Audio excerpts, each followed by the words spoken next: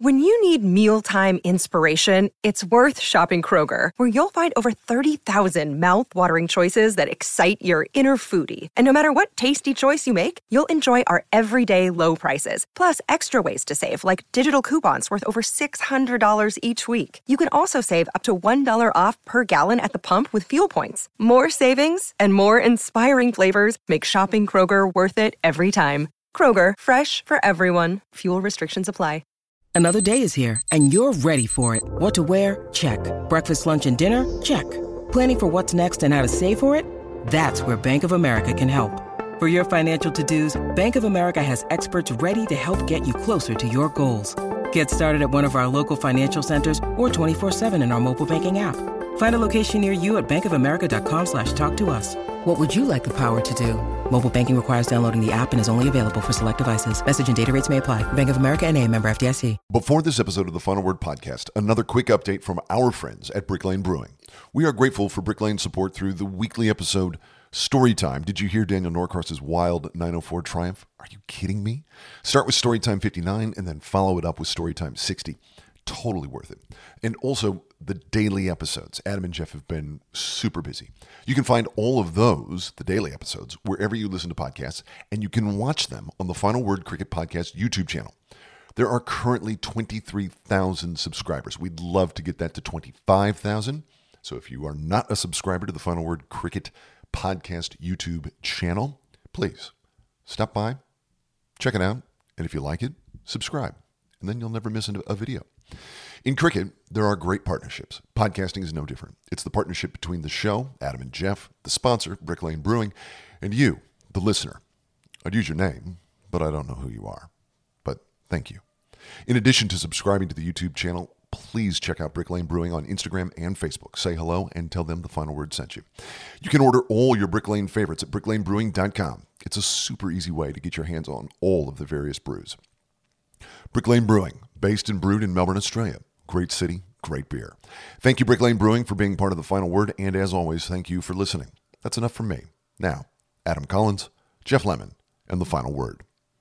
I had to go about it, write it out, and find it myself. And there's some stories I can tell you. This is the Final Word weekly program, the cricket podcast with Jeff Lemon and Adam Collins. It is coming to you from Hobart. On the show today, we are going to have a chat to Harsha Bhogle about Virat Kohli resigning as India's Test captain, what it means, what happens from here, what the legacy was, all of those things that Harsh has been watching very closely over the full career of the young man from Delhi.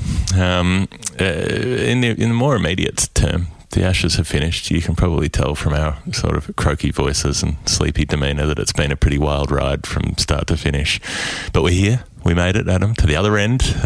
Didn't miss any test matches in isolation or lock up somehow. Many people did. And I think we feel quite fortunate that the whole thing actually finished regardless of what happened on the field. Yeah.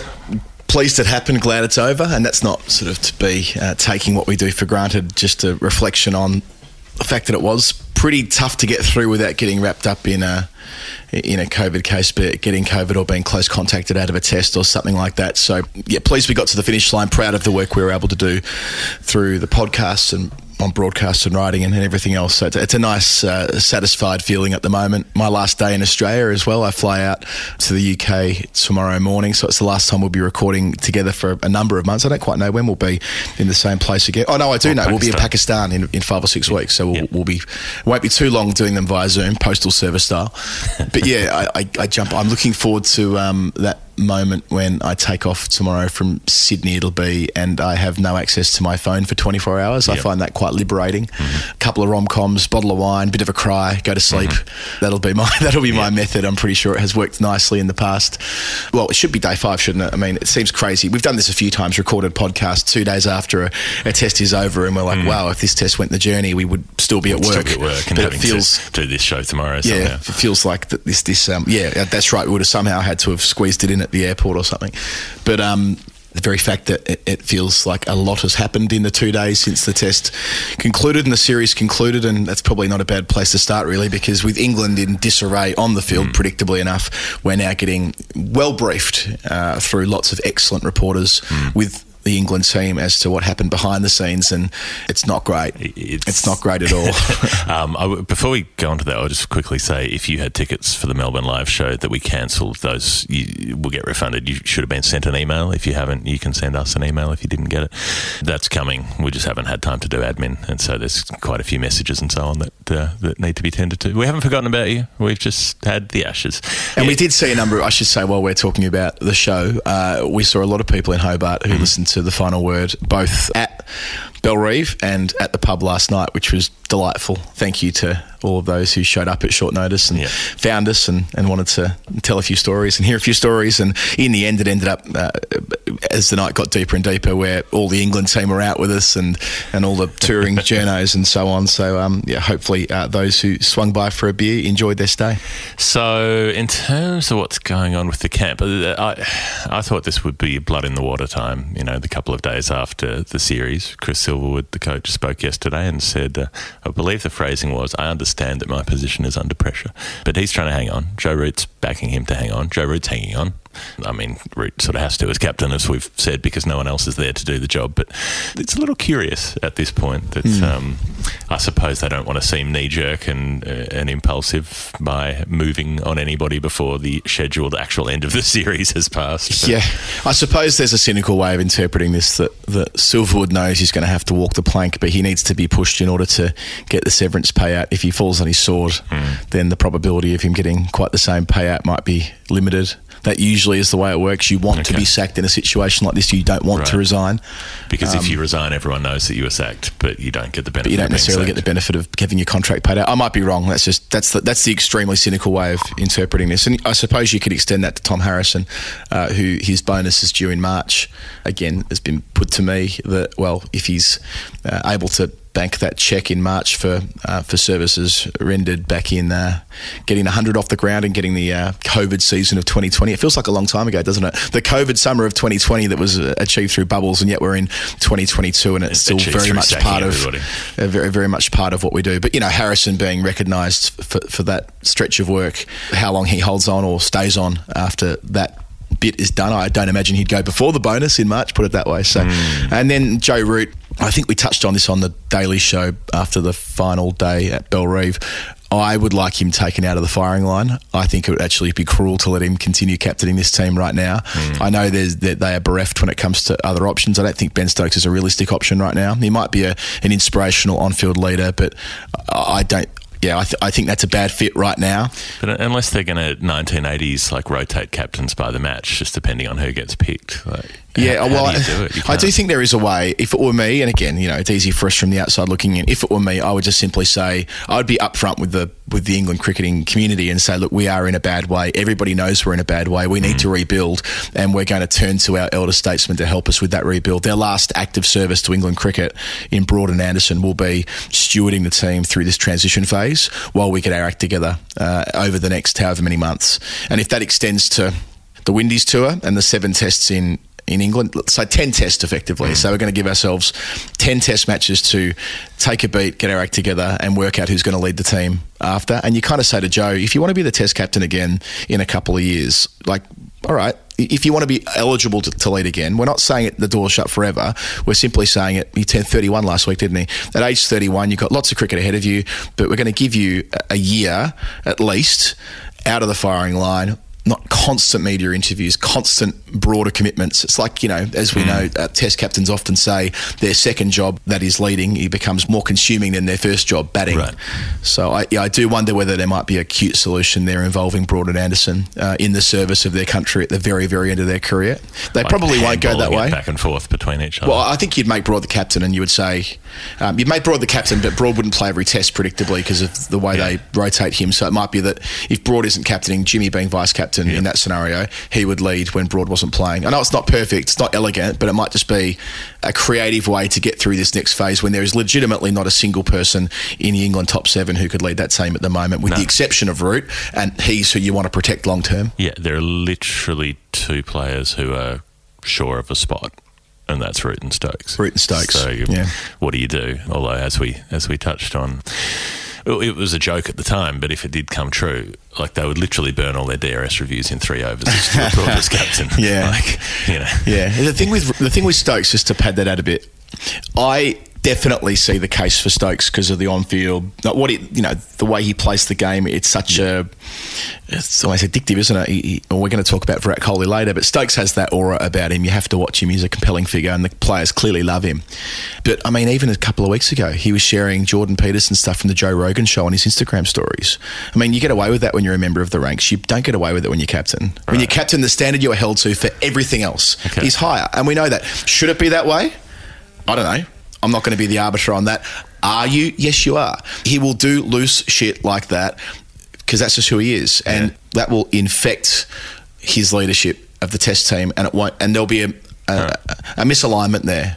It is really curious how, you know, athletes who are not super highly educated get taken in by this kind of psychobabble that's pretending to be academic or pretending to be for highly educated people. I would have just thought it would pass them by, but I know I'm definitely really convinced by the guy who nearly killed himself eating nothing but beef for 9 months and then ended up addicted to benzos in a Russian rehab ward. Yeah, Jordan Peterson. What an intellectual light.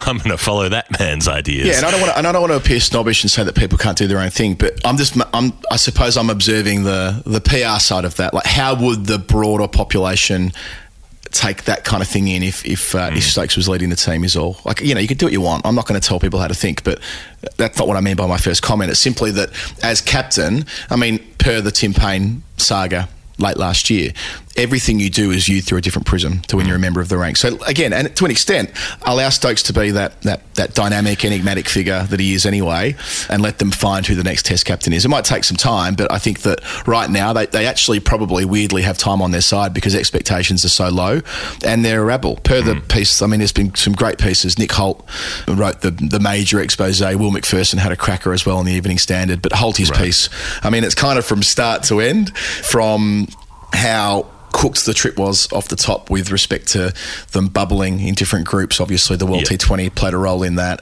Excruciating detail around how the players... There was like a revolt around PCR testing with families, and that they really kicked off with management around that, through to the tour game, which we didn't really know just how badly run that was, but they didn't even have a scoreboard at one stage for that, which, again, it's a bit of an emblem for how all over the place it was. Into the Ollie Robinson fitness saga, which has become a big part of the conversation, I suppose, in the last couple of weeks. One player who isn't named refused to have skin fold tests taken and didn't have to in the end. Can we guess who that is? Well, maybe we can. Maybe we can't, though. I mean, I don't want to say it's Robinson, but of course there's been that. And that player who wasn't named said he was fat shamed, and you can't skin fold test me, I'm being fat shamed. So there's quite a bit going on there at a deeper level. The fact that the Lions team didn't use players outside of the Test 11 in Queensland, and then they show up and, you know, Michael Neser, Usman Khawaja and Scott Boland are playing, who of course all go on to have an influence in the Test series, and England missed the trick there. The trust that broke down between the players and the peripheral staff around drinking, and the suggestion that was a pretty boozy tour behind the scenes, and, you know, this all fed into this broader mess. And now that it's over, they're happy to sort of chat about this, and it does suggest a lack of leadership, doesn't it? That, you know, that's where Silverwood, I think, will really wear scrutiny. If the wheels were falling off and he couldn't arrest that decline through the tour, then who could? If your coach's job, if your role rather as coach is not to keep things on the straight and narrow, then what is it? And if you're basically fundamentally, from the way things get described, a nice bloke who's not too effective at, you know, wielding the whip when required, then again, what are you there for? Yeah, and it's that balance, isn't it? We have talked a little bit about Justin Langer. We might again in a sec, actually, around his coaching philosophies. And Mal Conn wrote a big piece in the Sydney Morning Herald this week about Langer's the advice he took from Alex Ferguson when he was in England in 2019 about being a very firm coach with the players, and that's not appropriate for a cricket team. Well, maybe with Silverwood it's too much in the other way. Again, hard to know without being there, but we're getting this detail now. But maybe you also need to be adaptable. Like, probably different situations require different things, and you can't always have the same approach. And maybe they don't. You know, we're not in there, we're not seeing it happen, but it's just trying to read that from the outside. Yeah, I mean, the Langer part, I think, as you mentioned on the Daily the other day, he's been part of the selection group that's made really good calls, not just through this series, but through the T20 World Cup. They've been vindicated on their team selections, their sort of way they've set up those teams, the T20 team and the Test team. And so that's something that he should get credit for. It could be enough to save him, I mean, Josh Hazlewood, after the T20 win, said that they basically coached themselves or something. He made some comment to the effect that Langer was in the back seat far more and the players were able to drive that World Cup, that unexpected World Cup win. Presumably that's translated through to what they've had over the last couple of months through the Ashes. But Trevor Bayliss looms large, doesn't he?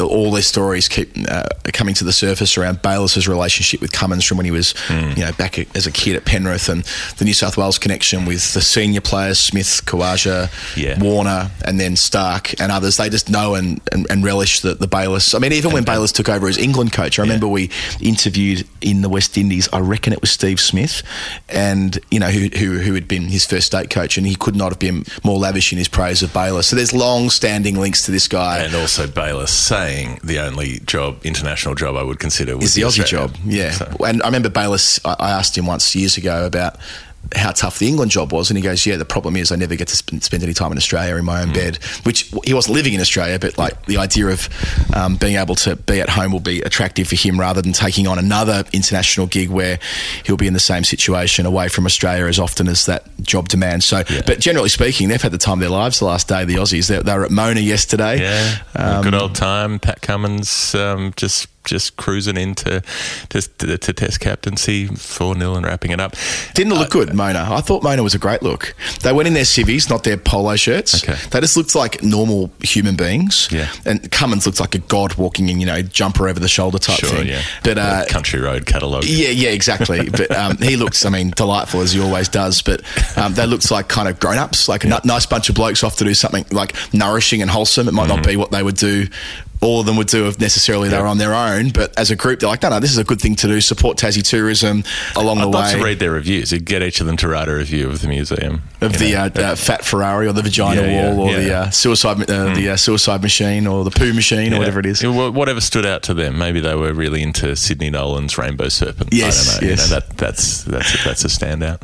But yeah, I'd love to read a travel blog, see what they all made of what they found in there. There could be a book in that, given they're going to be in these, they're not going to be in their home setting for the year. Someone should do a Steve Waugh style diary about Pakistan, Sri Lanka, India.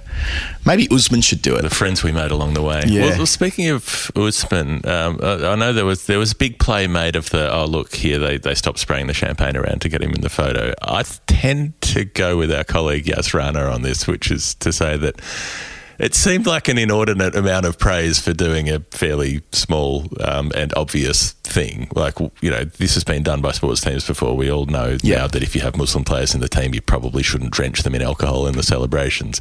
So I don't know. It didn't seem like something that deserved the kind of ticker tape parade that it got. I fell into the camp that both things can be true. I reckon, not that they should be given the Order of Australia for it. Yeah. Don't get me wrong, but it did. No. Much worse people get given the Order of Australia for far more destructive things. Yeah. What's her name again? Benita Arndt. Yeah, Bettina Arndt. Bettina Arndt. Yeah, I'm sure that I wonder what she thought of that. Anyway, but Khawaja. I saw him jump off the stage in kind of the same way we've seen with Moeen Ali and Adil Rashid with England team shots quite a bit in the last couple of years. But I gather, indeed, talking to Gordon, one of our Final Word listeners who was there last night, it was actually Langer who got the bottles and moved them out the way. He was the one who was attuned to what was going on, and then Cummins brought Khawaja in for the proper official team photo with the replica and trophy, whatever they call it. So I reckon fair play to the leadership being attuned to it, because I can imagine if it were me and I was Pat Cummins and I was having that moment, I might not quite twig. So the fact that he was mindful of it deserves credit, but also what Yaz says is true too, that we shouldn't get carried away. This should be standard practice. It shouldn't. And maybe it reflects the fact that we're now thinking about it more, and thus, because I doubt there'd be a lot of people who would necessarily be across that being the practice with, say, the England team in Australia. So that might have been why it was highlighted so much. Maybe also the end of match celebrations don't need to involve people spraying booze over each other like it's Formula One. And maybe isn't there a form of non-alcoholic champagne they're using? I think they're doing it in football teams now. Yeah, okay. to get around the photos of them. Yeah, although it's still about the perception of it, isn't it? Like someone seeing the photo doesn't know that it's non-alcoholic. No, right, therefore, it's potentially still making someone look like they've been put in this position. I don't know. I find it uncomfortable, this sort of thing of, oh, you wait over there while we do this thing that you can't be a part of, and then we'll let you come back. You know, that feels a bit condescending. Yeah.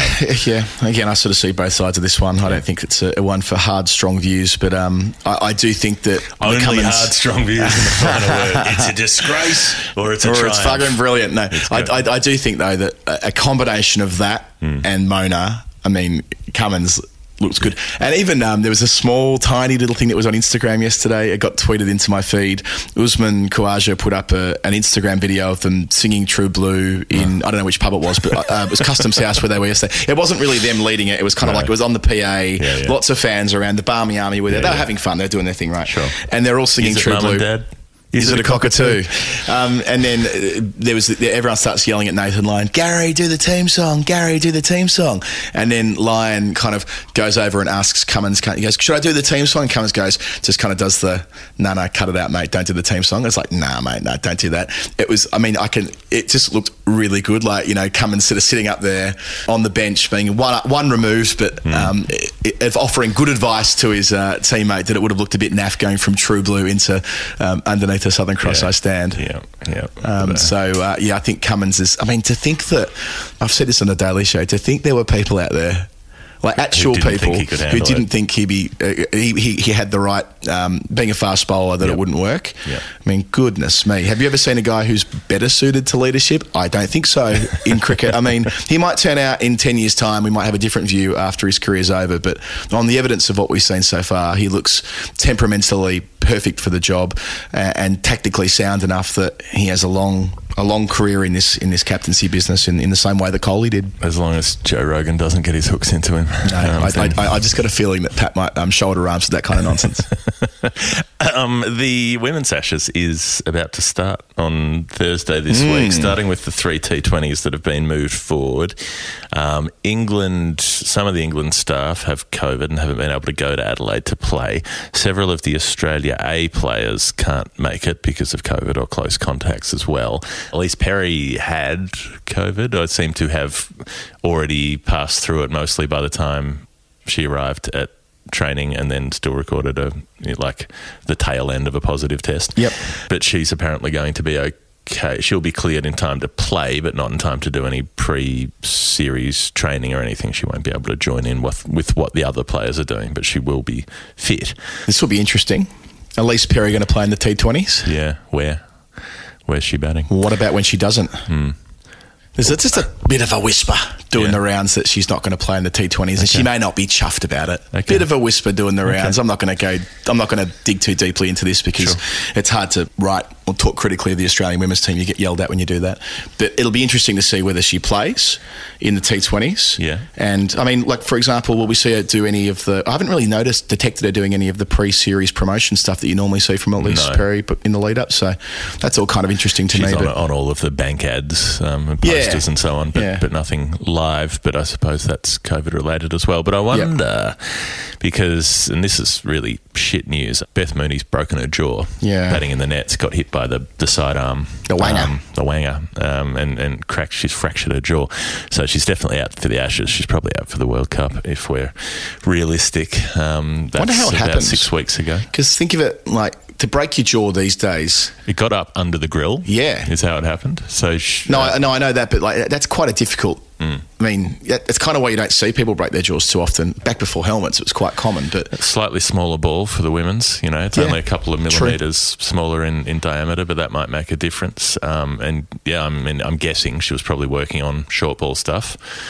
And head on the wrong angle. Just sort of maybe head tilted back a bit, and it came up under her jaw and missed the grill and cracked her. You know, so she's got a fracture rather than a full displacement break. So it's not as bad as it might be. So she could get back for the World Cup with 6 weeks, but she'll miss the Ashes. Maybe that throws Perry a lifeline. Mooney out at the top of the order. I mean, Perry's only really good spot in T20s is opening, and that's where she's the most useful. Good point. With the bat. Hadn't considered that. I mean, they were talking about the likelihood that they'll put Rachel Haynes up because she opens in the 50-over stuff already, but that's very different, and she's a slow starter. And so if you're worried about a slow starter, you can afford to have Perry, who doesn't, scream out of the blocks, but she does hit boundaries during the power play. She's got that more classic technique. She can go over the top of cover and that sort of thing. So maybe that is a lifeline. Perry in the middle order wasn't working. They had her in the middle for the T20s against India a few months ago, and she was nowhere. She was coming out in the 15th over, and she's just not built for that. She can't accelerate. Yeah, and that's a good thing for Australian cricket. Like, if Elise Perry has been overtaken in T20s, that's a good thing. Yeah. That's not I know the marketing department may not quite agree with that, given how important she has been well over a decade now in the promotion of the women's game, the enormous footprint she's left. But if the domestic competition is bringing through the next generation in such a way that at age 31 or 32 or whatever she is now, that she's not in the top 6 T20 players in the country, that's a great thing. We should relish that. So, but they're also missing sort of slogging firepower down the order because Georgia Wareham's out, Sophie Molyneux's out, and they're two who you can rely on to come in and give it a tonk. I reckon the fact that Haynes is back, though, having missed the India series, that would be, if they're trying to shuffle the pack, she's shown that she's got that extra gear she can go to. She's been exceptional in Australian colours over the last 4 or 5 years. So she can at least hit big leg side. Yes, which is she something can. You need a lot in women's cricket. What do they call it? Desmond Haynes. For the fact that she can give it a mighty whack. Yes. So, be interesting to see how that pans out. The absolute absurdity, and let's just call this for what it is, absolute bullshit that Amanda Wellington is apparently not good enough to play in the Australian team when Wareham's out. Molyneux's out, a left armour who turns it away in the same direction. Molly Strano is in the A team but isn't playing because she had a COVID thing. So Wellington's in the A team, but I mean she's been replaced. Well, not replaced. So Wareham was injured. They needed another leg spinner. Wellington was the top wicket taker in the WBBL last year. Had a match best of 5 for 8. Took a wicket every 14 balls or something, conceding about 15 runs a wicket to 20 plus across the season. And they've gone with Alana King, who's, a decent leggy, and she can tonk the ball a bit. She's a good player. I enjoy watching her play, but her numbers versus Wellington's year on year, going back 50 over, 20 over, whatever, nowhere near. She's not the equal as a player, and it is bizarre that they've done this, and not just done this, but picked her as the one leg spinner for the whole thing. Tests 50 over, 20 over. They're not all the same. Newsflash, formats are not the same. And particularly in a test match, you need a player who can take wickets, who will create chances. And that's what a leg spinner who rips it will do versus one who slides it through. Yeah, I wonder how much scrutiny this would have had if it were the men's team as to why trying to unpick this. Maybe they've made a decision that they've seen enough from Wellington and she's not good enough. She's 24. I know. I'm not saying. Yeah. I'm not saying. Yeah, but I mean, she was. But maybe there's. Maybe. I mean, I'm trying to think of the alternative view. The World Cup's coming up in 3 months or whatever it is, 2 months, and they have seen what Wellington can do, and they're happy to make a decision on Wellington because Wareham's not playing, of course. Make a decision out of Wellington and King based on how King goes against England. I mean, that'd be how Wellington goes in the A stuff. Or more that they know what Wellington can do on the big stage. So kind of do a selection based on that. I mean, Wellington, plenty of experience at international level now. Hasn't played since 2018. Hasn't played since 2018, which seems bizarre to me. She was a kid coming through. When she had her first run. Yeah, she wasn't she? Probably one of the first stars of the WBBL as well. You go back to 15-16, it was her and Beth Mooney, who we were talking about a moment ago, who made such an impression early on. Remember Adam Gilchrist and Shane Warne and Grace Harris too, but she was already in the Australian team. The point I'm making is that those who kind of came from outside of the national setup at the time.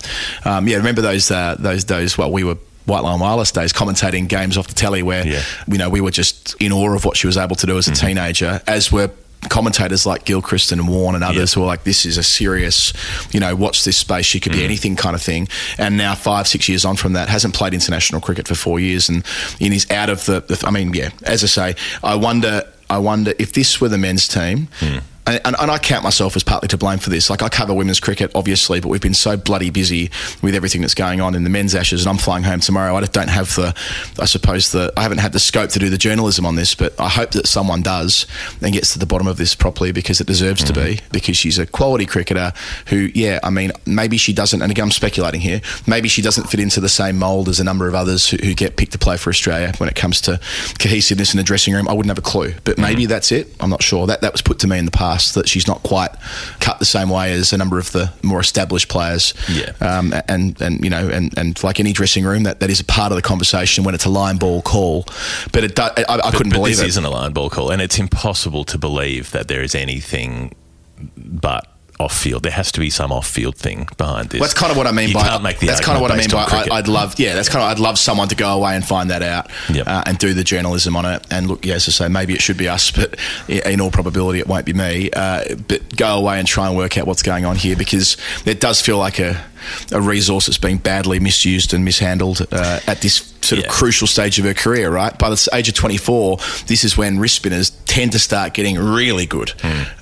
So a bit of a watch this space. And she can give it a whack too, by the way. I remember she's made 50s in the Big Bash. Made 50s in the Big Bash. Didn't she make the quickest club 100 ever a couple of years ago for Port Adelaide, if I recall correctly? Yep. So there is there's that. If they're looking for a lower order slapper, she can play that dual role too. Yeah, I think if you've got that level of talent at your disposal and you don't use it, that's a squandering. England, their preparation, not great. This was the quote from the captain, Heather Knight. We've had mums feeding bowling machines, boyfriends and girlfriends slinging. I presume she doesn't mean product on the street to make the tour. Dad's batting and any family member or household supporting our training. It's been pretty comical and not ideal preparation for a series of this magnitude, but it's been completely unavoidable. So, quarantine for them, isolation for them, coming over here. They've played a couple of sort of warm-up T20s, and then it's supposed to be straight to the Ashes, go. Yeah, the good thing is they didn't need to do hotel queue over here like the men did, but it feels like a similar trajectory as far as playing sod-all cricket. We discussed on the show last week why they had to move their women's Ashes forward a week, which didn't help the situation. They've played a couple of intra-squad T20s against the England A team who are out here at the moment. Siva and Knight in the runs, as you'd expect. Alice Capsey as well, by the way, in the runs from the A team. Just a bit of a watch this space on that. If they want to bring a player from outside the squad into the main squad, I think she'd be sort of first cab off the rank. But do you remember a tour recently with very little cricket, challenging conditions with bubbles and, a home team who's quite a bit better than the visiting team already. It does bother me somewhat. I haven't read this piece yet, but Phil Walker has sat down with Heather Knight in Wisdom Cricket Monthly, and Heather's been quite forceful in how things went off the rails in 2019 when they were over there, when Australia were over there and they won all bar one game as the visiting team, and describing how not enough of the England players at the time were willing to kind of step up as leaders within the group. They let things drift a bit, and she doesn't want that to happen again. She wants to be a more forceful leader herself, but also have more forceful leaders around her, and they're going to need every ounce of that leadership against a very strong Australian team who've already played a series this summer. England haven't played since September. That was in home conditions. I know they played. The series was in September as well. No, true enough, right you are. But still, they've been at home, whereas this travelling bubble, a group of 60 plus already had some COVID in that group inside the support staff. And the fact that they had to do that safe living over Christmas, New Year, so they've been at home effectively bubbling themselves away from their loved ones in some instances. So none of that's particularly ideal, especially when Australia can go, right, well, we're going to bring back Haynes and Jonathan and Shoot. And, they've just got so many options. Darcy Brown, Taylor Bellamy, both playing. Taylor Bellamy, who've both got speed for days. They didn't need to pick Stella Campbell because they already had the other two for that pace. Despite the fact that Stella Campbell took a 7 for a couple of weeks ago in a state game. I mean, they are blessed with options. I hope it's a competitive series. I hope that England can get out of the blocks well in the T20s this week, but I wouldn't be surprised if it goes the other way. All of that lies ahead. For now, let's play a game. Let's play a little bit of Nerd Pledge. Nerd Pledge. Very good. Thank you. Very nicely done. It's the game of nerds, the game we play with the lovely people on our Patreon page who fund this show. They make it happen. They send us contributions, and those contributions are not normal round amounts of currency. They're very specific amounts because they relate to cricket in some way. The only one that we're doing on the show this week. The first and the Well, last. the first we've done for a couple of weeks, too, we should say. We're a little behind on Yeah, this. full disclosure, story time during the middle of an Ashes series. We probably should have realised and just been honest with you that we can't do it when we're working the hours we're working at the moment. But as I said, I'm back in England, and by at least maybe, I don't think it's possible we're going to do it this weekend, but the weekend after, we will definitely be back in the saddle. Yep, we will. That's my commitment to you. Maybe, yes. Maybe, outside chance we can do it this weekend. Yes, probably not, given I'm on holiday. Okay, let's agree that we're going to do it the following week. Yeah, we're going to do like a 36 number show the following weekend. I'm relaxed to make about up that. ground. Yeah. All right, it's Alexander Davis, this one, and it's $5.85. There's a clue, Adam. There is. It's Khan the Tigers, which to me would suggest that it's. My first instinct would be that's a Bangladesh reference somewhere from Tigerland. Boom, Yes. boom, boom, boom. In any weather, you will see us with a grin, risking head and shin. That's a Bangladesh. They don't know it's their song, but it is their song. I think we should make a big point at the T20 World Cup when they're here later this year. You know, historically, there's been a kind of a lovely bit about cricketers going to football clubs. Now, Virat Kohli went to Richmond a number of years ago and put on a Richmond jumper. A few Richmond Twitter types like to post that photo. We should get the Bangladesh team down to Punt Road. Yeah, absolutely. In fact, we will make that happen. Get Mushfiqur just swimming in a size XL jersey that reaches his ankles. A photo with Benny Gale. Yes, taking a specky on his back. Yeah, exactly. So Khan the Tigers, $5.85. Well, it's almost the $5.95 that Bangladesh made against Sri Lanka, I think, one of their better innings, but it's not that. But this is a match that you watched, Adam. Okay. Shakib Al Hassan, he made 84 with the bat. He took 5 for 60 odd in the first innings. He set Australia a target. This was in 2017. And what did he take in the fourth innings to bowl them out? Took another 5 for... Oh, it took 5 for 85 the second time. Yes, he did. He got Warner, Smith, Maxwell, ran through the Australian top order. Top order, Hanscom was in there, maybe? Hanscom was in there, batted quite enterprisingly, if that's even a word, in that game.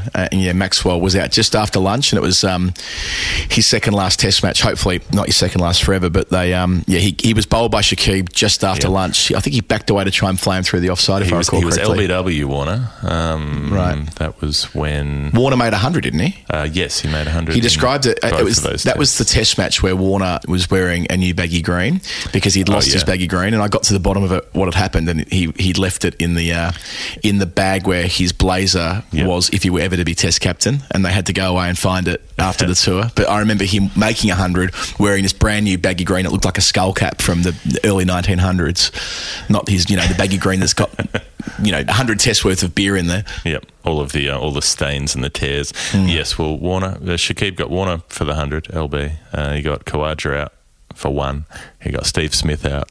He got Wade and Maxwell out. So a fairly handy 5-wicket haul. Tajul Islam got the last wicket. Tajul Islam, he did. Bowled them out for 244, which was 20 runs shy, and that was in the first test. So Pat Cummins went bananas at the end, didn't he? I reckon if you look at the card... 33 not out. With maybe a couple of dingers in there. 3 4s and 2 6s. Yeah, and the press box was heaving at the end because obviously the Bangladesh press, who I love, were quite invested in seeing them win a game. There's like 200 of them in there, and that was the day the Prime Minister was there. She was in tears at the end. I mean, the whole thing was pretty epic, and Cummins looking like he was going to pull it off at the end and steal it. With that final wicket. I don't know who he was batting with. That final wicket stand. He was batting with Hazelwood. Was the last one out. Right, yeah, and then they get that final wicket, and then all hell breaks loose. It was a very, very special day, actually. And Australia came back to win the next match, and Warner made another 100, and they won a narrow one there to get out of it 1-1. Yeah, Nathan Lyon took, I think, 8 for. He took a disgusting amount of wickets in 2 test matches. I think he finished with like 24 or 25 wickets in 2 tests. It's the most he's ever taken in a 2-test series. And Warner picked up 2 tons, including his 20th in test cricket. He got to 20 test tons quicker than Viv Richards did. I remember writing that article at the time. Like, if you're trying to measure Warner's greatness, look at his tons. And we all think of Viv being the standard bearer. Well, he's dropped off a bit since then. I don't think Warner's made 3 more centuries since then in the last 4 or 5 years. Yeah, four. I think he's up to 24. One at the Gabba, one at Adelaide, one at Melbourne. I think that's about it.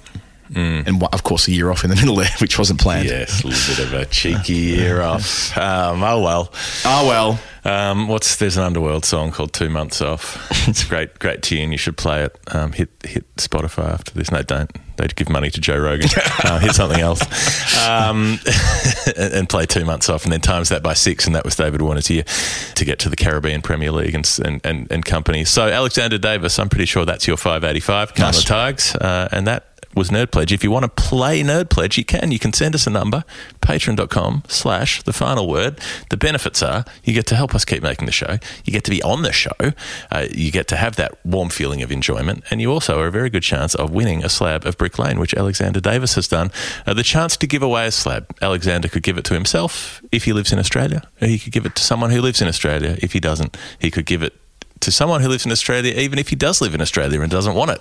These are all options available to Alexander Davis. The beautiful stuff from Brick Lane. And thank you to everybody who got involved in voting in the Hottest 100. That voting closed, I think, a couple of days ago. Lots of people said they did the right thing. Thank you for doing that, for getting behind the push. I think there were 5 Brick Lane beers up for grabs, or up for awards, and let's hope that they got the job done. I haven't yet got the offer code sorted for January. That's on my to-do list. We'll have to sort it for February then. Yeah, let's make it a January. Yeah, let's make it a January-February code, shall we? But again, thanks to Brick Lane for being fabulous supporters of what we do. I met last night talking to Fran, who's one of our patrons and supporters, and she said that when she landed at the airport, I'm not sure which airport, but the first thing she did was went to a bottle shop to buy a slab of Brick Lane, and that's the sort of loyalty we're talking about. There we go. Nerd Pledge, yeah, get involved. And now we're at the break bit of the show, and when we're back, we'll be speaking to Harsha Bhogle. Hi, I'm Ebony Rainford-Brent, and you're listening to The Final Word with Adam Collins and Jeff Lemon. 2021 was an amazing year for Woodstock Cricket, who came first and second in the Good Gear Guide, and we are celebrating that early in 2022. Let's let the good times roll with Woodstock. There is a post. Mm-hmm. It's currently on social media, as posts tend to be, on Instagram and Twitter. And if you play along with Woodstock and you share and you tag and all other things I'm going to tell you about in a moment, this particular post about their success in 2021, you have the chance to visit them in Cuckney in Notts for the full bat experience from start to end. They'll take you through. They'll measure you. Yep. Get the tape measure out. They'll get the tape measure out. They will measure you. Yep. They will weigh you, presumably. They might weigh your head, Cameron Bancroft style, if you're really lucky. They'll put your head on the scale. They'll probably put those weird little sensors all over your body that they used to do like motion capture for Gollum and stuff in movies. They'll probably do that so you can watch your own skeleton dancing. I don't know. I haven't been to have this done, but they'll do a very comprehensive process that works out exactly what sort of cricket bat you should be using. Yes. They interview you, they talk to you about your game, what formats you play, what sort of style you play, where the middle should be, what the weight should be, all of these things, and you will work out exactly what cricket bat is perfect for you. It's a beautiful, personal, tailored experience, and you could have that for free. All you need to do is tag 3 mates, like the post, share it to your story. So if you're using Twitter, you can retweet, but for Instagram, Facebook purposes, just share it to your story and follow Woodstock Cricket on Instagram. The draw for this is on the 21st of January. So if you're hearing this on Wednesday or Thursday or Friday, quickly get in and do as we say. We'll put all of that in the show notes, and the chance to get a bat and the experience with Woodstock will be yours. woodstockcricket.co.uk, the best bats in the world. Hi, I'm Dave Warner, and you're listening to The Final Word. It's The Final Word. Adam Collins, Jeff Lemon, and thrilled to have returning to the show one of our all-time favourite guests. Hello, Harsha Bhogle. How are you, Adam? How are you, Jeff? And how was the season that you just saw with one side playing against you don't know who? It was dreadful. I think I would say we are better for seeing you and not talking about the Ashes much longer because it's been such a mismatch, and I suppose a lot of the storylines coming out of it aren't the things we particularly like talking about. I know that you don't like necessarily. I followed it a bit. I watched it a bit. I followed it. I've got my thoughts on it, but we'll keep that for later. Yeah, we can keep that when we take the tape off. But the reason we wanted to talk to you today, of course, is because Virat Kohli has handed in his captaincy armband once and for all for India, having done so at T20 level before the World Cup. Well, he signalled that the World Cup would be the end. Slightly unexpectedly after Christmas with the one-day team and now the Test team as well. I thought to start, if you could just explain that sequence. We were told that he'd be pulling the pin from the T20 team to focus his attention on the one-day team and the Test team. How did it come to pass that within 3 months he's ended up giving up all three in quick succession? Well, for a start, you never say never in Indian cricket or anywhere in the world. So I'm not sure it'll be once and for all. You never know. At 35, 36, he might still feel the urge. He might be a different person. I think he's already a different person from the person that you know. You look at his Instagram, what his wife puts out. I think he's more a man in love than a cricketer. And that's nice in a different sense. But I think there were murmurs that maybe Rohit Sharma is better suited to be the white ball captain, especially after 5 IPLs. RCB hasn't won another IPL. There was fear that if India didn't win the T20 World Cup, they might say, okay, what have you achieved under Virat Kohli? And my gut feel was, and that's not something I've checked out with people, that he thought he could go into damage control mode himself and preempt a decision by saying, okay, I'll give up T20 and RCB so that I can keep what I want. And the reaction to that was interesting. The reaction to that was informally, excuse me, but you don't decide. And the moment someone said, excuse me, you don't decide, you knew the tide had turned, the power equation had changed. I mean, through the period 17, 18, 19, it was literally Virat Kohli who was controlling Indian cricket. And being the alpha male that he was, the front runner always, it sort of tied in well with his personality. He had a coach who won't contest that. So all that was going along fine. I think there's 2 or 3 other reasons as well, other than the issues with the board. There's a perception that him and the Indian Cricket Board are not on the same page. But that is really for journalists who know the intricate workings, who follow that beat. I had felt 2 or 3 or 4 years ago that the intensity he brought to every moment that he played was just not human. It is not human to retain that intensity and still have that energy. I mean, I remember saying at that time, you'd never have a power shortage in India if you just connected Virat Kohli to a power source. His energy would just light up a city. But that energy cannot go on forever. So my feeling is that somewhere he realized that his intensity might be dropping. He's had a daughter and a family that he absolutely dotes on, and he's not scoring runs. He hasn't got 100 for 2.5 years almost now. So I think a combination of all these, and he must have thought, okay, let me go back to being the batsman. Me, Virat Kohli, number 9 on the ICC batting list, doesn't sort of sit too well.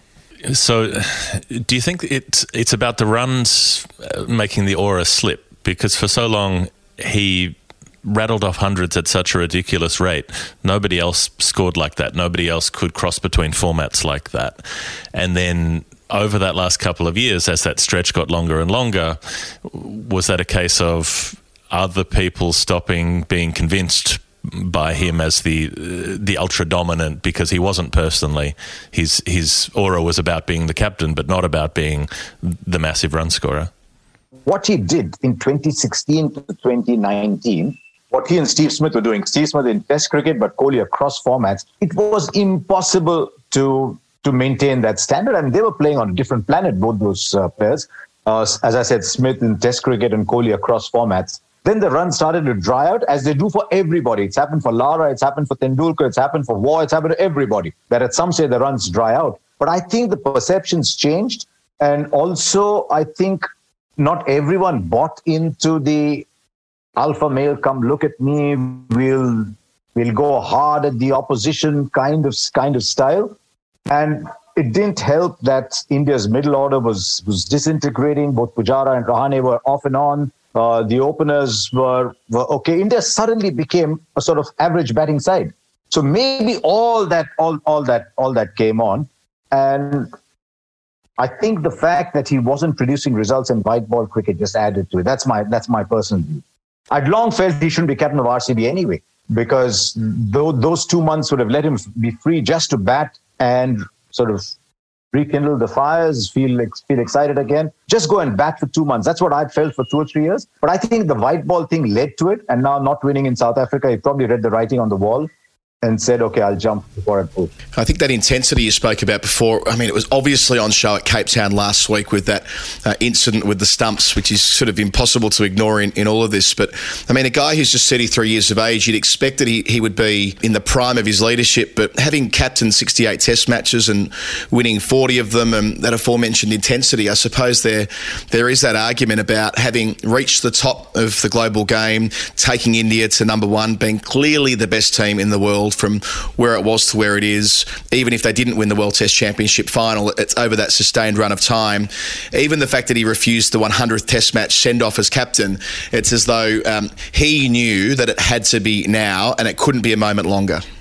And this is not a bad time for someone new to come in because India's playing a lot of cricket at home. There's 2 Test matches against Sri Lanka. I think there's 4 against Australia at some point. But because of COVID, that whole calendar has gone topsy-turvy. We don't know what exactly is going to happen. So it may not be a bad time to let someone else come in. But I think it was more dictated by him not wanting to do it rather than creating room for somebody else. Look, that record is... I don't want to be seen to be poking holes into an outstanding record, but the closer you look into that record, there wasn't a win in South Africa. There wasn't a win in New Zealand. There was a 4-1 defeat to England in 2018. This is the easiest time in the history of cricket to be number one.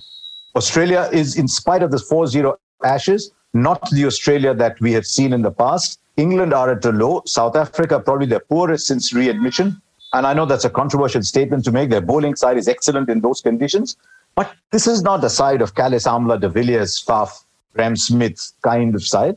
So you would have thought that India had to beat South Africa in South Africa. That wasn't happening. And I think after Ravi Shastri left, I think Ravi was sort of his go-to person. I mean, Ravi didn't contest a lot of what Virat Kohli was going to say. Rahul Dravid, very, very different kind of person, very sort of programmed, very process-driven. So maybe you thought, like it didn't work with Kumble, it might not happen with Dravid, but I don't know, I'm just thinking aloud. The narrative, if we dare to use that word, Harsha, around Kohli, I'm sure will be, he's the guy who changed Indian cricket. He's the guy who made Indian cricket grow up. If we go back to where he started, he takes over from MSD, who's more a sort of chilled out, laid back kind of leader. And then right from that first part, I remember that match in 2014 when they're chasing 350 on the last day at Adelaide and Kohli's saying, well, why not get them? Let's go out and get them. He made one of his best hundreds, I think, that day and just fell short. And even down to the point of picking Karan Sharma, the leg spinner, in that match instead of Ashwin because he saw it as a more aggressive move to have a leggy in Australia. So there was that boldness right from the start in the way Kohli attacked Test cricket. Yeah, I think the one stat that Kohli will feel proudest of the numbers of the fast bowlers after Kohli became captain. I mean, it was a done deal whenever India were travelling abroad.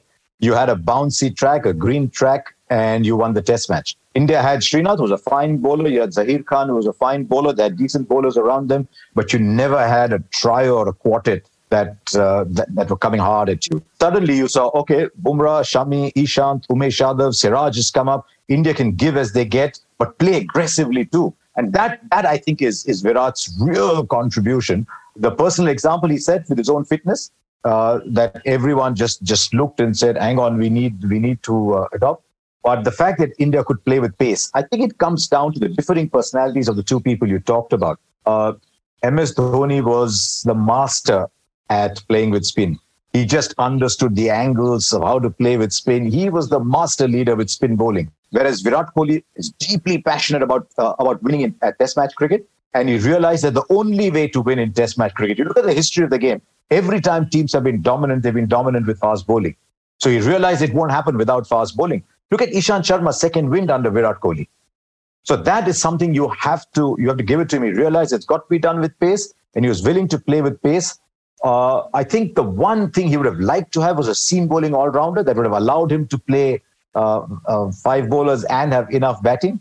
But that India only have one of that category, and he was injured, and I don't know how much more he's going to bowl. I loved that he was so committed to that plan of investing in the fast bowlers. One of the defining images, I think, of his career is him doffing his cap to Jasprit Bumrah at the MCG in 2018. He was in awe of Bumrah and what he'd achieved taking 6 wickets in that innings, and this sense that whilst Kohli was at the heart of the run-making operation, that the team's success wasn't possible with that group of fast bowlers. I remember you described it with me on Crick Buzz as something that you'd never experienced in India before, having full faith in a group of fast bowlers that was more than one or two. As you described before, it was this whole series of them. And you want to jump to the next, I suppose, the defining moment for me. It's the win at Lords this year, when it was 2 fast bowlers with the bat, Shami and Bumrah, and Kohli, from the balcony, steering the ship, waving away. I mean, who's to know how important that was, just making them believe like you stay out there and do what they needed to do, then bringing the whole team to the long room to cheer them in, and then speaking to them via spider cam, I suppose it was on top of them, and just so insistent that he believed in his fast bowlers. And you go ahead a couple of hours and they've pulled off an extraordinary 5th day win, as they did at the Oval later in the series. And I mean, these moments are iconic. They're signature Indian Test moments, and all of them revolve around the fast bowlers. I mean, there are big moments with Ashwin too, but away from home, so much of it is in this group of players he invested in and had full faith in it every time. And that whole body language, that whole symbolism, we'll do it in the long room. We'll go hard at Australia. Teams have come hard at India verbally through body language in the past as well. It's not that India have been soft, but India have not been demonstrably hard. You wouldn't call a Dravid or a Lakshman or a Ganguly or a Sehwag or a Kumble soft.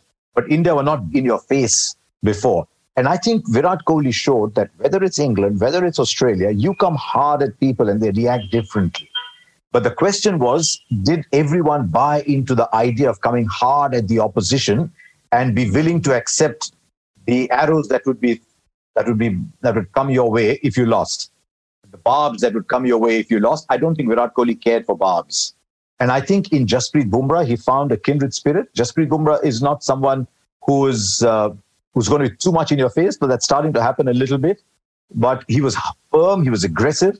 In Mohammad Siraj, he found that kind of player. He allowed Ishant Sharma to become another bowler. After Ishant went through a phase when they tried making him the enforcer and bowl shot and bounce people out, that was never going to be his game. But I think he started to get in the buy-in from everybody else, and that was pretty much Ravi's personality as well. Even though he batted and played cricket differently from the kind his personality was, if Virat Kohli wanted his team to be that, he won't get any opposition from Ravi Shastri. I also think he had a good bowling coach who was tactically quite astute. Yeah, the support staff definitely don't often get the kind of recognition. So when we try to assess Kohli after this captaincy career is done, is it about taking the good with the bad, that he was so fired up and so passionate, and at times that made him completely watchable and it made his team a thrill to watch, and at other times it did look silly, like when he's yelling in the stump mics in Cape Town the other week? You can't have one without the other, basically. And we liked the one, but we didn't want the other. And as you said, you can't have one without the other. And I was thinking, hang on, has nobody ever had a DRS decision going against them in the past? I mean, it did look out, but you accept what ball tracker is saying to you, don't you? I mean, if it goes in your favor, you're going to take it and say, that's right.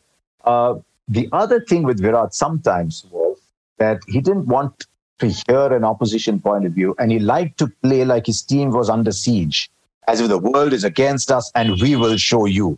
And the moment he got into that, we will show, it's almost like Steve Waugh coming out of bat and saying, right, I'm going to make it one-on-one, right? It's me versus you. He'll pick up a fight with the short leg guy, just not because he's a bad person, but because he wants to get into that me versus you situation.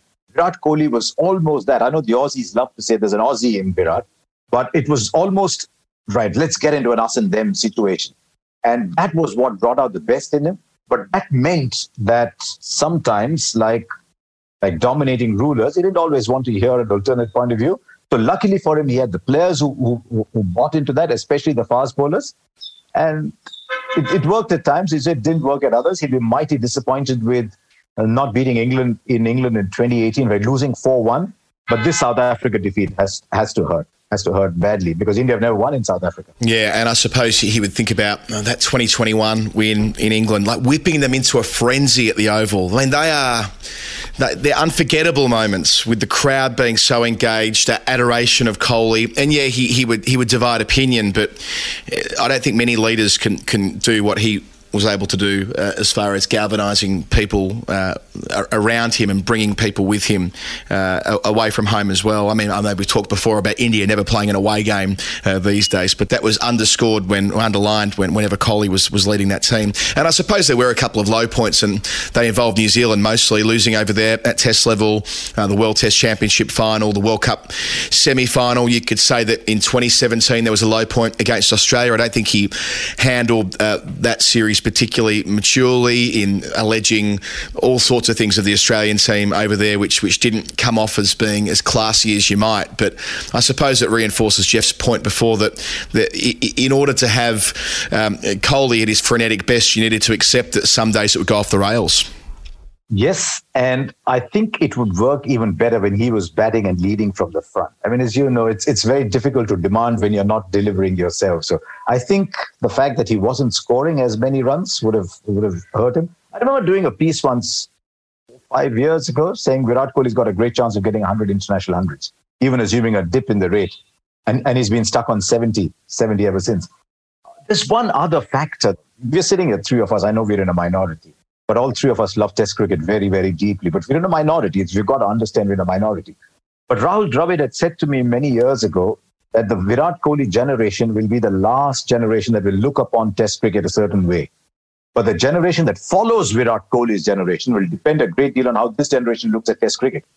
And I think Virat Kohli told the world it's not only cool to play Test cricket, it's fabulous to play Test cricket, and that you must want to win at Test cricket. My theory is that Virat has always sought a place in history for himself, and nothing gives you a place in history more than winning Test match cricket. You might win a World Cup, yes, that is one, but Virat Kohli loved Test cricket. And because Virat Kohli loved Test cricket, he was this media magnet.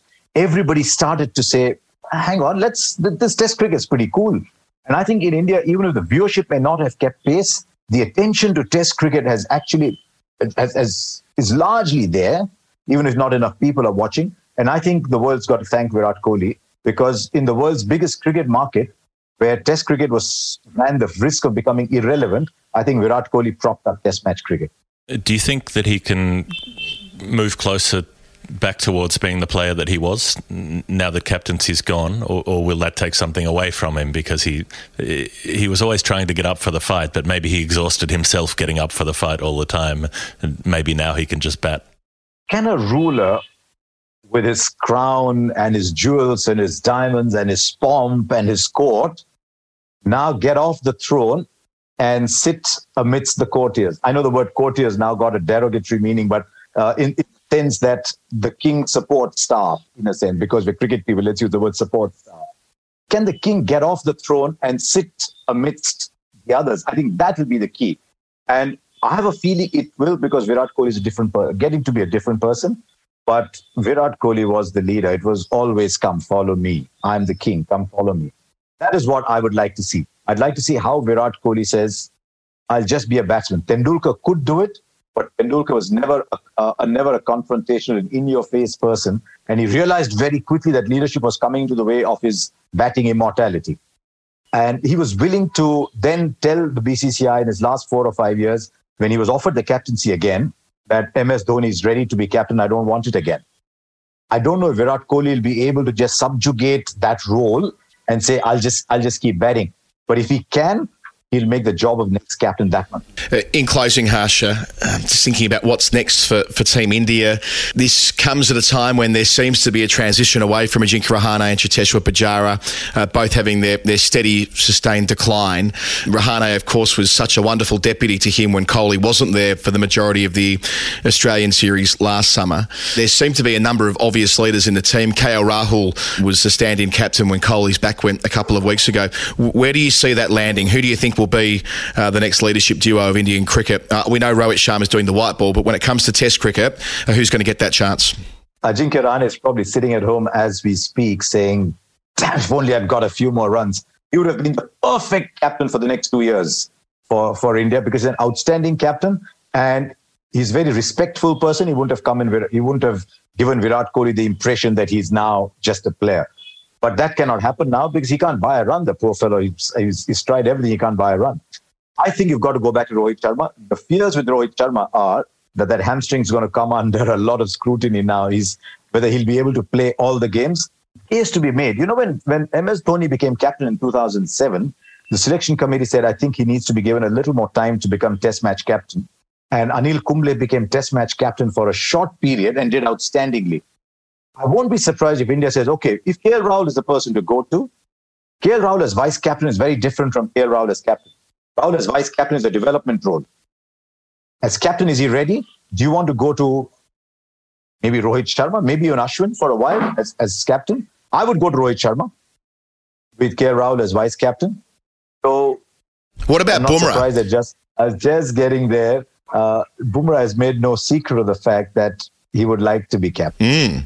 And he's clothed it really well. He said, I don't think there's anybody who, if offered, would say no. But I think even within the franchise side, I think it's made pretty apparent that Bumrah has captaincy ambitions. But also Bumrah is very sharp. Bumrah is very mature. I don't know how he is with handling people because that's an essential part of leadership. But he's very shrewd. I won't be surprised if someone goes left field. The only issue with Bumrah is with his workload and the strain on him, he will not be able to play everything. He's only played 2 test matches at home. I think the tendency would be to leave him fresh for away tours. So I don't know whether he'd be able to play long enough. So I think it seems to be getting set for KL Rahul, though Gavaskar has thrown a little spanner in the works by saying Rishabh Pant. But I think it'll be Rohit Sharma for now and KL Rahul in future if Rahul shows those skills. Harsha Bhogle, thank you for being a great supporter of what we do. We miss you. We wish you were able to spend more time with us at the moment, but the world not really allowing for that. But we'll make up for lost time in the fullness of time.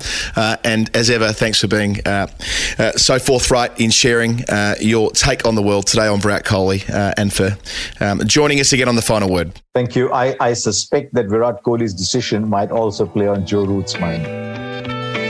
Hi, I'm Ian Chappell. You're listening to The Final Word with Adam Collins and Jeff Lemon.